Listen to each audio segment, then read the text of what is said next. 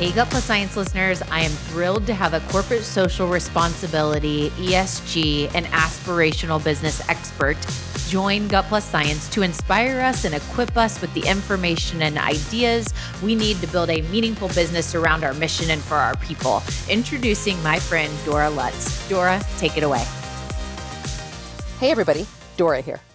One thing that became abundantly clear during the pandemic is how closely tied our communities and our businesses really are.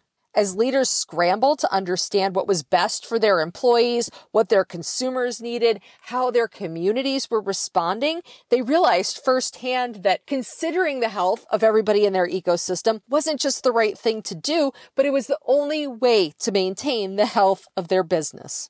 Seemingly overnight, the questions that I had from business leaders shifted from asking whether or not they should be thinking about their stakeholders to instead asking questions about how do they manage their stakeholders? How do they do it well? And what are the watchouts? So if your organization has been creating ESG strategies for years, or you are just now coming to the table to think about how you can become an aspirational business, here are 4 things that you can pay attention to that will allow you to ensure you are creating social impact in a way that also generates profitability for your organization.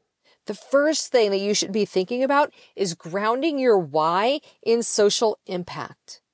Use the Sustainable Development Goals, often known as the SDGs. The SDGs, or Sustainable Development Goals, are a wonderful way to align your work to a broader conversation. The SDGs are essentially 17 things that the United Nations came up with in 2016 that create a framework for us to think about all of the work that needs to be done for us to continue to exist as a human race. I think they're brilliant, not only because all 193 member nations ratified them, but also because they go beyond our sense of climate action, and they include things like good health and nutrition, responsible consumption and production, cross-sector partnerships.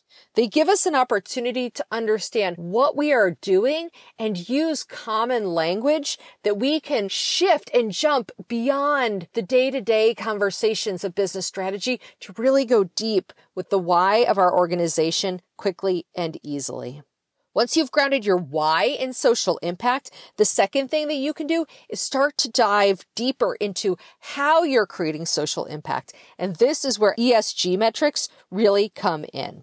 ESG metrics stand for the ways that you are creating environmental, social, and governance strategies within your organization. And not all metrics are relevant for every industry. So for instance, if you are in a tech company, water usage probably is not going to be your number one metric that's going to demonstrate success.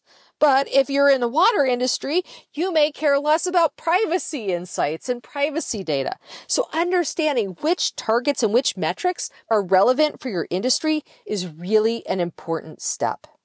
Once you know that, then you can decide what type of framework you want to use. If you are a US-focused company, SASB, or the Sustainability Accounting Standards Board, is a great resource.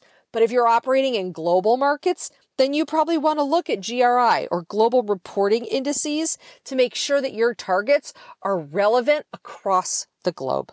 So first, you're going to think about your why and ground that in a broader conversation around Sustainable Development Goals.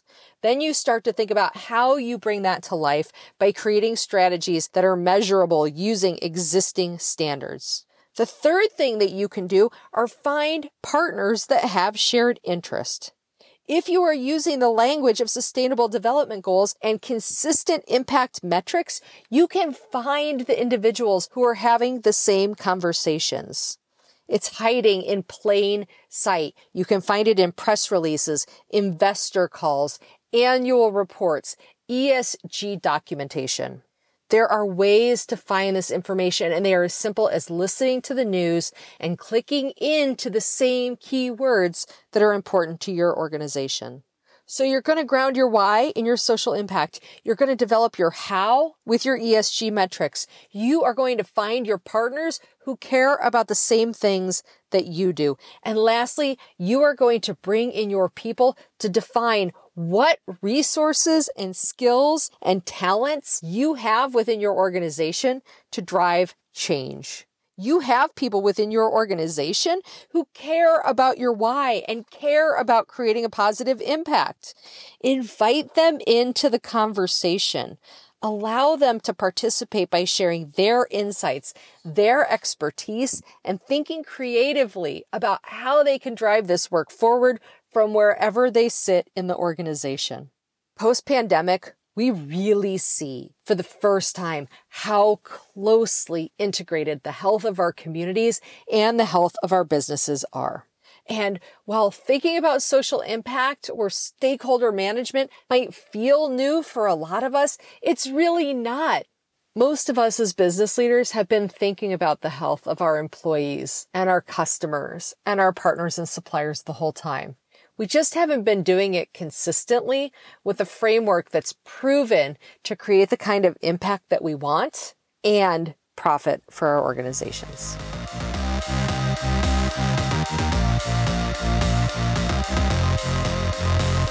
We just left the world a little bit better. Now go do something with it.